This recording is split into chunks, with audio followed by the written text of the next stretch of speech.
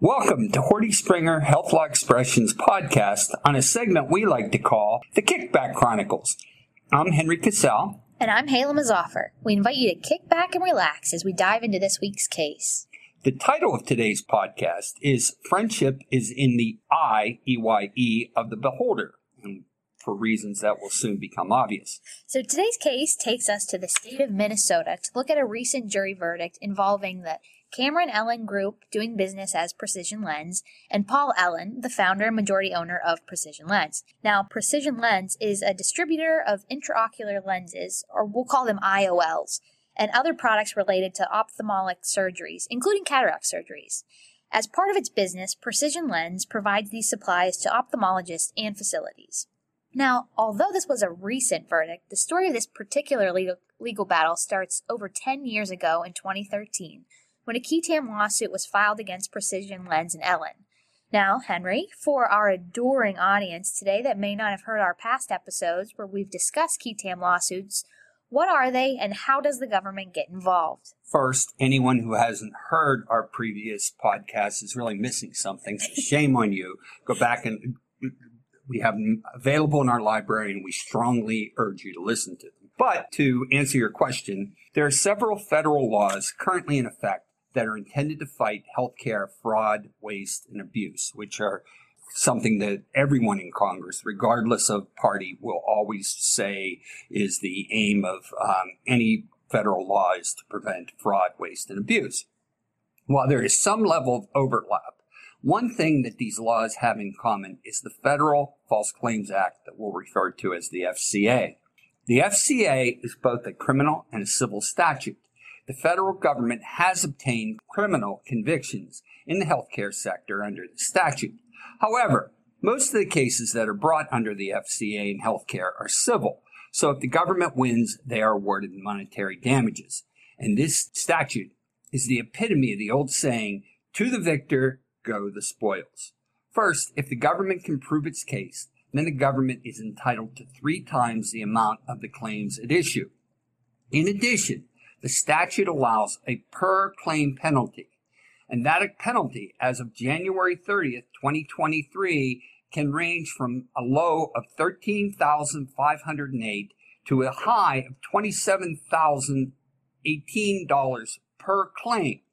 Not only that, but on January 30th of each year, these amounts increase, and that's why there's such weird numbers. They started out nice round numbers, and they've been increasing annually for several years now. And so you have to check the per claim penalty in effect at the time the claims are submitted. So using a simple numbers to give you an idea of how the penalties under the FCA can add up quickly, let's assume that the amount of a particular claim is $100 per claim, and 1,000 claims are submitted in violation of the FCA. Therefore, in our example, the government is paid $100,000 that it should not have. But like I said, this is not all that the person who submitted the claim will have to pay back. In order to punish this conduct and to make others think twice before behaving in a similar manner, the amount of the penalties that can be recovered under the FCA are, as I said, 3 times that amount, which in our example is $300,000, plus at the low end of the range, $13,508 per claim. And if you multiply that times 1,000 claims, that comes out to $13,508,000, or a total of $13,808,000 in penalties for $100,000 worth of false claims. So as you can see, the penalties permitted under this law add up quickly. However, that is not all. When Congress passed the FCA in 1863 to punish procurement fraud during the Civil War, they thought that the government may need help to enforce this law. As a result, Congress included a provision that was not in common at that time called the qui tam provisions.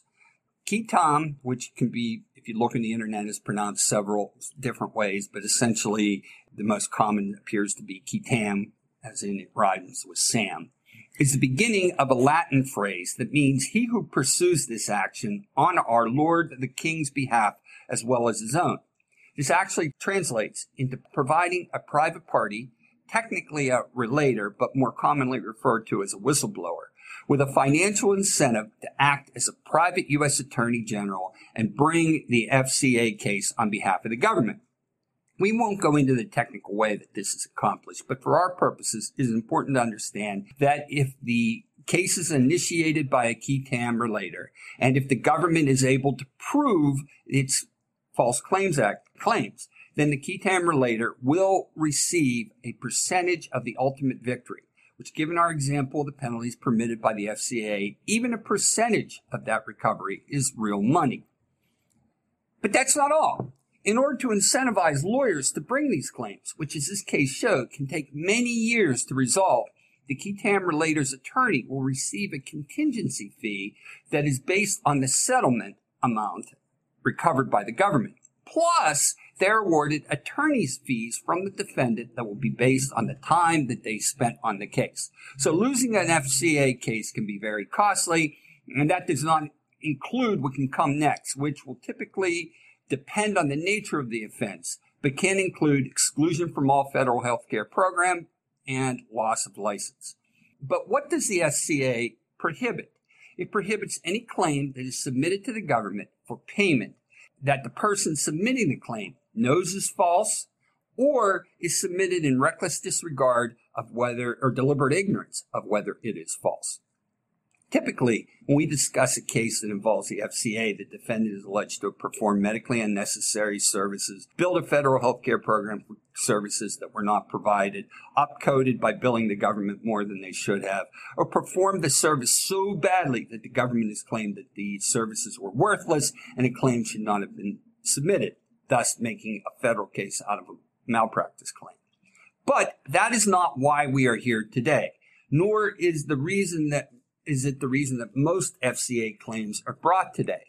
No, the benefit of the FCA to the government and to qui tam relators is that the FCA can be used to enforce other laws. In healthcare, the FCA is typically used to enforce the Stark Law and the Medicare Anti-Kickback Statute that we'll refer to as the AKS.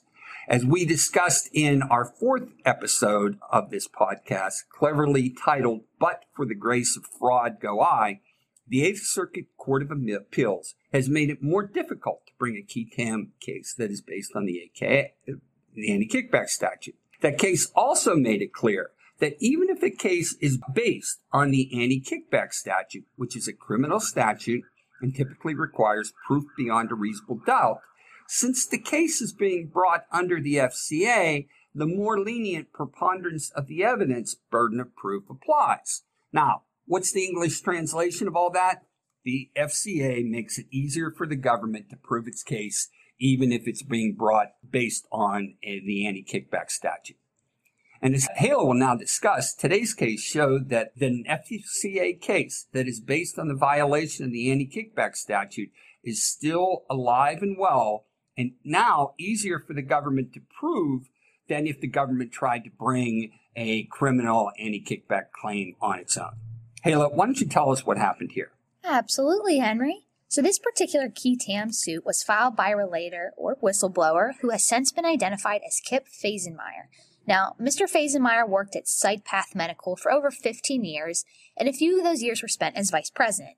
SightPath was a corporate partner of Precision Lens, so although it's not clear, and we never know for sure how Mr. Fazenmeyer knew the facts that he alleged in the suit, it's pretty likely that he gained this knowledge by virtue of his position in a partnership with Precision Lens. When Mr. Fazenmeyer, is that how? Fazenmeyer filed his qui tam in 2013, the government took on the arduous task of investigating the merits of his claims against Precision Lens and its owner, Mr. Allen. Although the government is supposed to only have 60 days to intervene, they typically ask for several extensions in order to do a more thorough review. And as you can tell by the length of time between the time this case was filed and when it was just resolved in 2023, that is exactly what happened here. The government kept filing for extension after extension in order to be sure that this was a matter worth intervening. Then in February 2018, which is 5 years after the initial complaint was filed by the qui tam relator, the government decided to intervene in this case by filing an intervention complaint. So, Hala, what exactly did Precision Lens and Mr. Halen do that landed them in hot water with the feds? So, as we already mentioned, Precision Lens manufactures and distributes intraocular lenses, or IOLs, that are used in cataract surgery. Now, given the age of the typical cataract patient, most of the patients who receive the Precision Lens IOLs are covered by Medicare. Now, IOLs are a hospital and ambulatory surgical center technical service, and as such are included in the amount that the government pays to the facility in which the IOL is implanted. Now, payments for technical services are a one-time lump sum fee, regardless of which IOL the provider uses. I think it's easiest to think of this payment like you paid $100 to be at an all-inclusive resort, and you pay $100 whether you spend the day in your room drinking water or you're out and about eating 6 meals a day and having a drink every 30 minutes. It doesn't matter which IOL you get. The cost is the cost. It's also important to note that Precision Lens made several different types of IOLs, some more expensive than the others, and these are important facts to keep in mind when considering some of the arguments that were made by Precision Lens and Mr. Halen. Now, the basis for the government's case was the anti-kickback statute.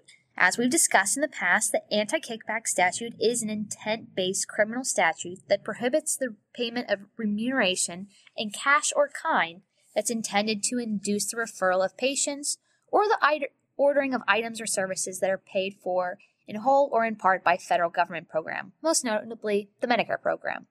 So the overarching allegations in this case were that Precision Lens and Mr. Halen were providing remuneration to induce ophthalmologists to use their IOLs over a 10-year period. So what was the remuneration at issue in this case? It wasn't money, that would be too obvious. Rather, the qui tam relator and ultimately the federal government alleged that Precision and Mr. Halen provided kickbacks to physicians, ophthalmologists specifically, in various forms including travel and entertainment. The United States alleged that the remuneration in this case consisted of multiple trips, including high-end skiing, fishing, golfing, hunting, sporting, and entertainment vacations, often at very exclusive destinations. And as part of this remuneration alleged that for many of the trips, Precision Lens and Halen transported physicians to luxury vacation destinations on private jets that were typically flown by Mr. Halen. Now, these trips included to go to places like New York City to see a Broadway musical, the College Football National Championship in Miami, and the Masters Golf Tournament in Augusta, Georgia. So Precision Lens and Mr. Halen were also alleged to have sold frequent flyer miles to their physician customers at a significant discount, enabling the physicians to take personal and business trips at well below fair market value. Now, this case went to a jury trial, and the government had evidence that all these things had been provided. So to most of us, you'd think, why in the world would you push your luck and go to trial? Henry and I even discussed this when we selected this case for this episode. And it's hard to understand at first blush, but when you read the pleadings, you get a little better understanding of the defendant's mindset. And I think there were a couple of reasons why they decided to roll the dice and not settle this case. First, the technical. Again, not to go too far into the weeds, but the IOLs at issue were a technical service that is paid to a facility where the IOL is implanted by Medicare Part A. The alleged remuneration was provided to physicians who bill Medicare Part B for their professional services.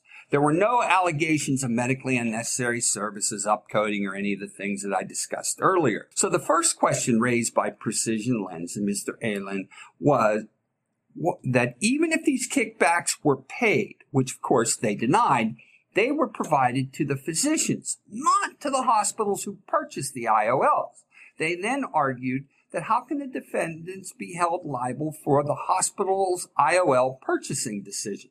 Interesting argument, and it is a very interesting technical argument. However, unfortunately for the defendants in this case, the government was able to present evidence. The physicians had a say in which IOLs the hospitals stocked, and also presented evidence that some of the physicians started using more expensive IOLs after their Precision Lens paid trips.